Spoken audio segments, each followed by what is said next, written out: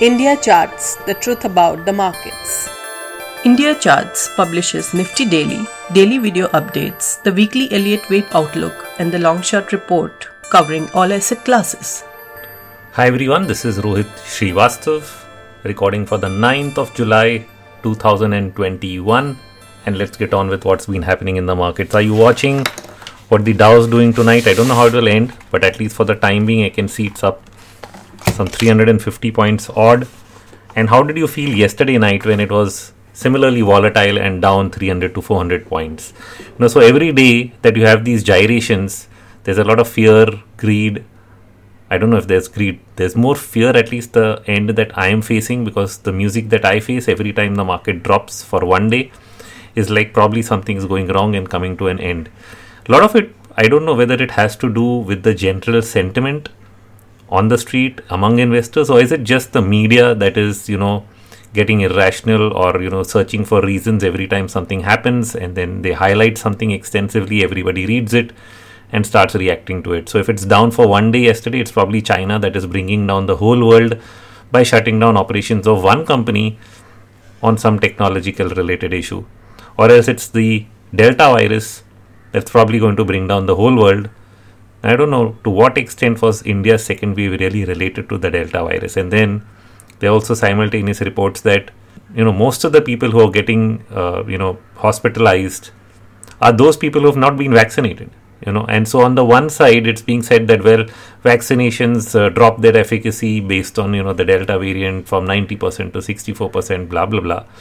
And then you have a clear data point which says most of the people who are getting, serious cases that are showing up are those of people not vaccinated. So which part is really true? What is the right story? And if you're jumping from pillar to post and trying to understand what all this means for the markets, maybe some good market analysis would help, rather than reading into news items like Japan declares state of emergency as a jump in COVID-19 cases means spectators won't be able to attend Olympics. I actually asked my wife, which is the more news here? Is it the jump in COVID cases, or that spectators will not be able to attend the Olympics? For a moment I thought they're not going to have the Olympics, which would have been a bigger news. But you're having the Olympics, they're going to be telecast, but people can't sit in a stadium and watch. That's about what happened. Was that the big news, or was it that the jump in COVID-19 cases was so big that Japan has to shut down? So which was real? What was really happening there? So this is how news is published nowadays, and it creates a lot of knee-jerk reaction, especially among traders, investors trying to make sense of everything. And now you have bots that are reading all this news all over the place and activating trades through computer systems. So it's not even human. It's human emotions tied to keywords. So I could very well write, a lot of news articles based on certain keywords and get a response from these bots. Maybe that's the next thing to really, go about doing. So you become an influencer of some kind, or maybe learn how all the SEO marketing is done, which is all based on reading keywords, and develop those kind of keywords that will drive the market in the direction that you really want. I mean, how about that for a strategy? So this is how markets have been reacting to news and events that really don't make that much sense. And if you really want to make sense of it, you have to, put it one step out and think, is this really relevant to the market from a macro perspective? Is it what drives your GDP up or down in a big way? Is that happening? And if that's not happening, is this news event really relevant beyond one day's sentimental reaction of the market? So that's what we have to try and understand. Over and above that, there are some factors that you have to track to keep the, real big picture intact. Factors like the dollar. The dollar did have a serious rally over the last month or so. One that I did not completely call out because I have been dollar bearish long term. So every time it bounces back in a small wave, I look for another decline, which worked perfectly well when it happened in September. It worked well when it happened between Jan and March. But this particular one went a little long in the tooth because I thought after March you'd probably not get another bounce, and you did.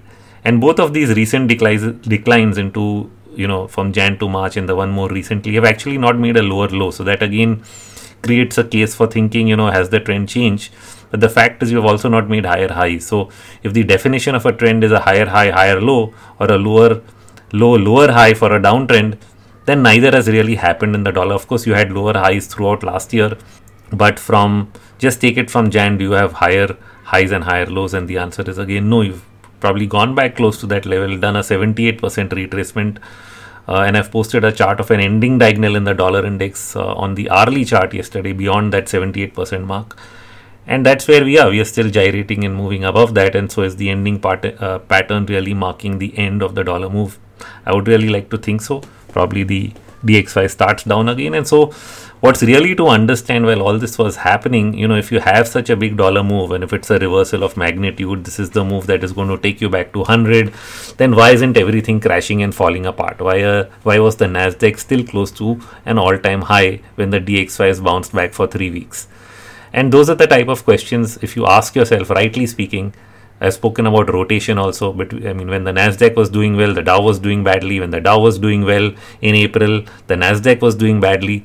And so there's also rotation. So is the rotation distributive in nature, or is it really part of money simply moving from one asset or sector to the next sector? And that's all it's driving it up and down. It's not really a trend reversal. And if it was a major risk of trend reversal, then you would have had an across the board sell off, right? Everything would have fallen. Why only Bitcoin? Why is that the only culprit that is still hanging around the 30,000 mark and not bouncing back? And equities are actually closer to all-time highs looking at the Nasdaq and the S&P 500. So net, I think a lot of the fear factors, and this is not to say that it doesn't impact me.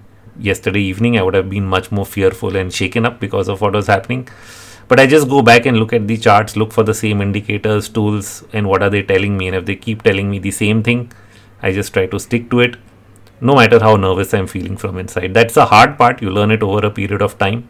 Probably it's a larger part of behavioral finance rather than got to do with the science of analysis and knowing where the market's headed, because the analysis may be telling you something, but the near-term fears and hopes that come, especially with trading, if you're in a leveraged market and there's M2M and the market falls for 2 days even by 200 points after having rallied 1,000, those 200 points make you more nervous than the 1,000 points that preceded it.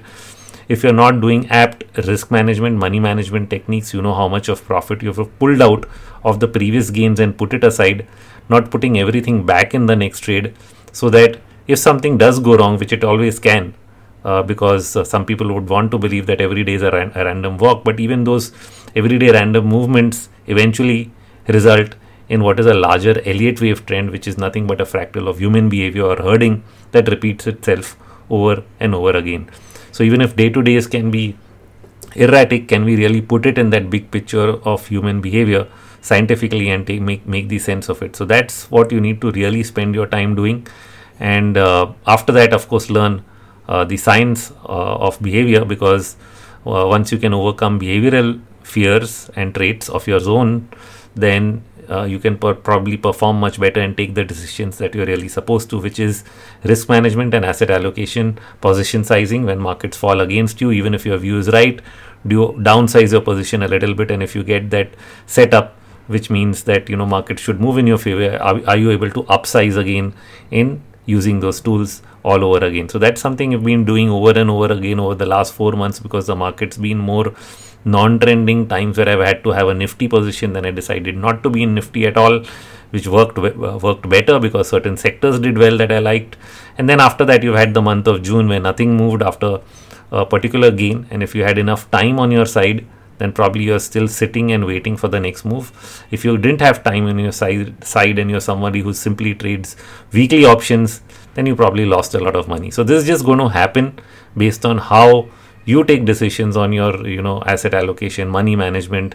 Have you created a portfolio from your gains? You've had a 1-year bull market where the Nifty has gone from 7,000 to 10,000.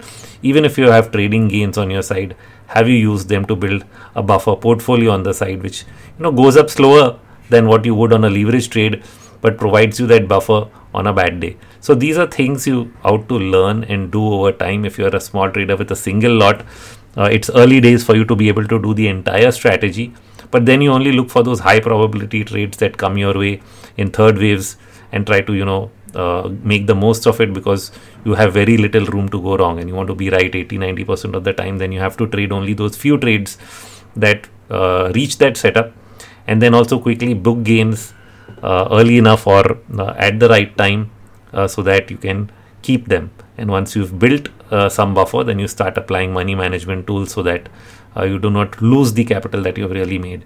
And so searching for that first winning streak is one of the early things I had to do, maybe in 2001 too, when I actually stood out after the first trade went wrong in options, waited for almost 9 months to find that time again where I thought I was going to be right, and there was a winning streak coming your way. So that also required, because traders need winning streaks. If you're going through a losing streak or you're making a mistake that sets you back, you need to prepare yourself for that next move that can follow up through a winning streak, because winning streaks are when your view is going right, you have a trending market, and you have the chances of being right 8 out of 10 times, because it is meeting a certain setup that tend to use over and over again, and you've time tested it. But every time tested method also goes through periods of failure, so it may give you an 80% success ratio on a 1 to 2 year basis, but there'll also be phases where it will actually stop working. So it could not work maybe for 6 months, 12 months, we don't know. So there are phases with every system, and it has to do with one or the other factors. Sometimes volatility contractions can affect the system, sometimes volatility expansion. So it depends on what the underlying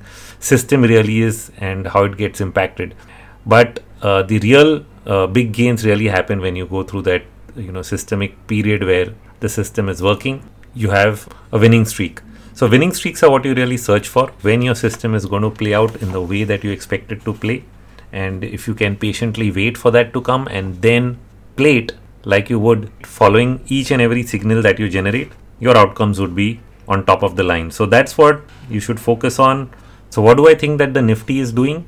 It's doing nothing. It's been tight bound within this range, the top end being at around 15,930, the bottom end being at 15,635, where we probably made a double bottom today. We should make another attempt to break out of the top range. And for everyone who thinks this is some kind of B wave or counter trend move from the correction that we saw in March and April, the typical cutoff point for this from a Fibonacci perspective is at around the 138% retracement mark, which comes in at 15,950. So if you're still thinking that once you cross that level, I think sort of you should throw those thoughts out of the window. I don't think that is the case. My trade setups don't tell me that this is a corrective phase. I think it's an ongoing impulsive advance that is failing to stop at any point, not just because of the liquidity flow, but because of the multiple steps that various governments have taken around the world, including our own. They've taken it now, they've taken it last year after the first lockdown. There are many things that they've done over time, and the effects of which have not been fully felt because we ended up getting our second lockdown. So sort of when we were just getting back on course, and we had the budget for 2021 where they tried to put in a lot more to push things forward, we ended up with this second lockdown. So all of that has to still happen and play out in the months ahead. What you've really seen over the last few months, I think, is value buying into sectors that can really benefit from these measures and moves. So everyone who understands this game, which has been playing out, have been focusing on picking up those value names where stories play out over a 3 to 5 year name. And by the time the markets really move again, the sentiment, which is actually very, very negative, amazingly negative at the 16,000 mark, because you'd actually anticipate euphoria. And if you tell me that markets are euphoric because the small caps and mid caps are moving, who's buying these small caps and mid caps? Most people I know are probably not the buyers. It's only, I would still say it's to some degree smart money or large investors who understand what they are doing, or where they have some inputs that are actually buying into it. A lot of people, especially traders, still continue to be skeptical. This also shows up in your data. Say, for example, look at just how the options data has behaved over the last 1 month. Despite the rally that we saw in late May into early June, we haven't really seen huge amounts of put buying, selling that typically happens during rallies. So the option sellers, when I actually look at the derivative open interest, have actually been selling a lot of calls out of their bearish sentiment, and to record degrees, just like we saw probably sometime after demonetization. I should probably show that in a video, in a chart which actually make much more sense. That right after that rally, people were still skeptical of the improvement, and you actually had huge call selling happening during a rally, and then eventually markets continued higher, and that sentiment changed from selling of calls to selling of puts as far as the options premium build-up and strike-wise build-up is concerned. So you're seeing that again over the last month after this initial rally from the April-May bottom. even though we are at a higher plateau, we've actually seen a lot of call selling, and then the market is actually flattened out. Now this flattening out has seen bands decline and contract in terms of Bollinger Bands, which reflects in volatility. So if you look at the IVs, they've fallen much further, down to almost 13-12%. And these low readings are getting some people again concerned over low vols are associated sometimes with market highs. But what doesn't add up is the sentiment, because if we were at market highs, then you should have had extreme bullish sentiment. And then again, the lowest readings we've had in volatility, which I think I showed in my last video, is actually been closer to 8-9%. So unless you're down, so between a 12% and an 8%, there's a lot of room for IVs to really come down, and within that, you can have bull markets. So that's what I sense is really going on, because sentiment really needs to change. How it happens, what news or event will drive it. I mean, just look at between yesterday and today. Yesterday, all the news items were all about, things really turning bad because of that 1%, 2% drop that markets did overnight. But if you just look at the DAX over the last month, you'll find that it's up 1-2% every day. But actually, if you look at all the bars, it is doing nothing. It is in the same trading range, one day up, one day down, one day up, one day down, one day up, one day down, going nowhere. But every day's 1 and 2% move can make you feel that something big is happening in Europe. So that's how sickening it can be. And so if you're really watching only that, then you look at the sentiment that you have today. You actually got news reports now saying, oh well, all that is back. People's fears about growth are gone. I mean, all of a sudden overnight, growth fears are gone. See, the job of the guys writing these reports is nothing to justify what the market is doing.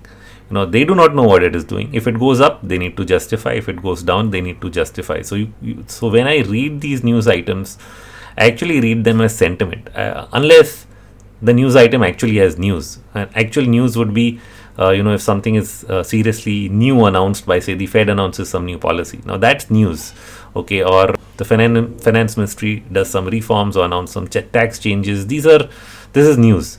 But if you just hear, somebody said something here and somebody said something there, that's not news. That doesn't amount to change in policy. It drives sentiment. And so being able to differentiate that on a day-to-day basis is really important, whether you're reading news or sentiment, and then you read it as sentiment, don't read it as news. That can make a lot of difference in your ability to take those decisions. So really what you've seen over the last few days is just a lot of noise around between news and sentiment. So same with the dollar. If you had the dollar view right, then was the dollar bearish news or bullish news all sentiment? Or was it really about the bigger trend? And if it was the bigger trend, then how come you have everything today? I mean, look at what all the commodities are doing. I think nickel is probably at a 5-6 month high. A few days ago, the same was happening in aluminium. It suddenly rallied to a multi-month or more than a year high. And of course, you haven't seen a new high yet in copper. And where you've really seen weakness is probably oil. But again, oil was weird, because I would think that if inflation was the problem, oil rising would have been hit by an increase in production by OPEC, something they are not doing. But every time they talk about it, or at least come under some kind of potential pressure to do it, which is what happened in the last 2 days, oil prices fell moment there was increasing noise from the US to get them to take a decision on prices, which is actually the natural way to bring down inflation rather than attack all other commodity prices whose impact on direct inflation is really not that significant. And to the extent you even bring down oil related inflation, when you have this kind of intervention after a shutdown and lockdown, inflation is not, I don't know if it's really happening only because of changes in oil prices or changes in some commodity prices. I think there's some serious price increase being done simply to meet the costs of doing business that have shot up because of the costs that people have endured over the last year or two, and this is going to happen across the board. So business people who are running restaurants, running any kind of outlet, or even if you're an airline, you'd really want to earn more, and the only way that will happen is not just getting all your existing volume back, but you'd have to actually raise prices because you've endured cost during this time period of at least some employees. Now, see, everywhere you cannot fire everybody. There are some businesses that find it easier to fire and stop paying, but there is some payments you're still making. So every business has undergone some amount of those costs, and now those will only come back if you have prices increases. So price increases are going to happen across the board, and that does not necessarily amount to consumer price inflation. So what we see in the CPI print might not be. In fact, even PPIs may actually rise because of this.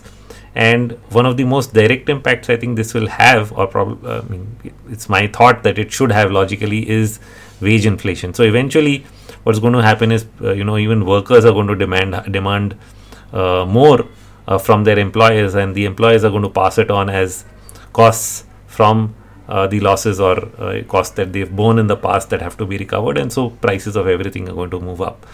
And that eventually reflects in numbers, right? After all, what is GDP? GDP is a number. It's like price into production. Whatever you produce at a certain price, that's the difference between nominal GDP and real GDP, and the same has a direct bearing on earnings and revenue, right? So revenue of a company is an outcome of what price you're charging. You'll raise prices and you'll meet your costs, and eventually that reflects in higher profits because of higher profitability. Something we've seen very, very closely in the commodity price side, this slight commodity price rally as prices went up have had the most direct impact of expanding profits for many of these companies that had not really seen it in years, and not really because demand expanded, but simply because prices moved up. And the impact is such that companies that would have looked expensive a year back are now at P ratios of 5 times. And you have to actually think, okay, from here, what's really going to happen? Are you going to get that demand coming back to support these prices? And even if that happens, if prices go nowhere and you can, keep demand at a certain level, then the profitability will remain elevated for these companies. If prices still rise from here, then it's completely a different picture. You end up getting PE re-rating. So that's how they are positioned. And now imagine, so because only you have one sector where you can imagine that impact, what people are not able to imagine because it's not yet happened is that what if pricing increases for the entire economy? Everything moves its pricing upwards. What happens to revenues? What happens to profitability? And all of that, what does it really mean for the PE ratio that you're really paying for the market right now, which you think is extremely expensive? Suddenly that will completely change. And of course, there are some sectors that have already been through that cycle. And of course, I'm referring to the ones like FMCG and others which have been at high valuations because they were driven up in the same way in the previous cycle, right? So that's when they benefited from price increases, whether they did it through actual costs, raising of actual sales price for a biscuit, or whether they simply changed the packet size from 200 grams to 150 grams, which is an indirect increase in price. In either way, that had a direct impact in profitability, and there are always these cycles. So when you overprice, certain sectors based on what they did, now suddenly when money is reallocating because it's finding value elsewhere, then certain sectors are going to underperform and other sectors are going to gain. It's the same thing we saw happen even in the early 2000s, where for almost 7-8 years companies like HUL actually underperformed the market, which means they didn't go up as much as the main indices, even though they may have continued to tag along. And so you might see the same kind of behavior in certain sectors that were valued by the previous cycle between 2011 and 2020, whereas new sectors or rather I shouldn't call them new, but new emerging sectors, or rather sectors that have been through a cyclical downturn and are now emerging out of it, will get much more allocation of that capital and are actually at much lower valuations. And if you get the impact of pricing and inflation into it, it will start justifying higher values rather than lower values for the rest of the market. So that's, I think, the sum total of how you need to think about things on a 1-year basis or 2-year basis. And in the very short term, simply watch sentiment, which in my opinion is still extremely negative, which is why I think markets will continue to move higher from here and not lower, despite all these short-term gyrations and fears that continue to show up on a day-to-day basis. And lastly, for all those people who try to correlate these day-to-day behavioral movements, so if the dollar is up today, equities should fall down today. You see, the market's smart. Probably if you go back a year, that was true because in the fear of the pandemic, you had all these strong inverse correlations, right? So the exact point at which the dollar topped is exactly where the market bottomed, and then it moved down, and then this moved up. That happens when fear and greed are at a very, very high level. So you have emotions that are elevated, and so the day-to-day reactions appear to be highly correlated. But as it goes along, and the sense of fear goes away, and then you have a normal market, these correlations do not remain day to day. They are very broad and macro. And if you try to look at a 2-week move in the dollar and think, okay, this should exactly have a 2-week decline in equities, and especially if it's a widely thought about phenomena. That means now 6-8 months ago nobody was looking at this. I was the only one talking about it among few, and now everybody is watching it every day. Then there's a bigger reason why it's not going to happen on a day-to-day basis. So you really have to get the macro view right.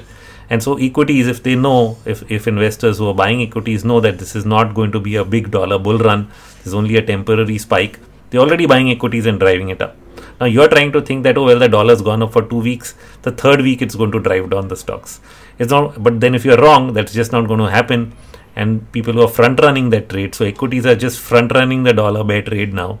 Okay, even though the dollar's barely fallen for a day, maybe, and you are trying to think that, this 3-week bounce and this is really a big change in trend, it's going to 100, whereas the market doesn't care because it knows otherwise. So that's what is going to happen. So if you're going to try to look for day-to-day correlations, you're probably going to get hit because they may not work, and you really need to get the big picture right.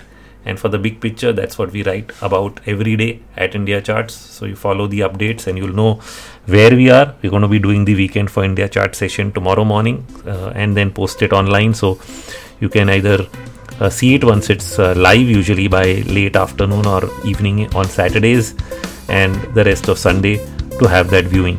So see you all there and watch that session, and then there'll be my weekly update on Sunday as always. That's all from me. Thank you. Nothing in this podcast is investment advice. Views on financial markets are in good faith to expand your understanding of how markets work. Please consult a registered financial advisor for the same. And yes, please share this podcast with everyone you think can benefit from this knowledge.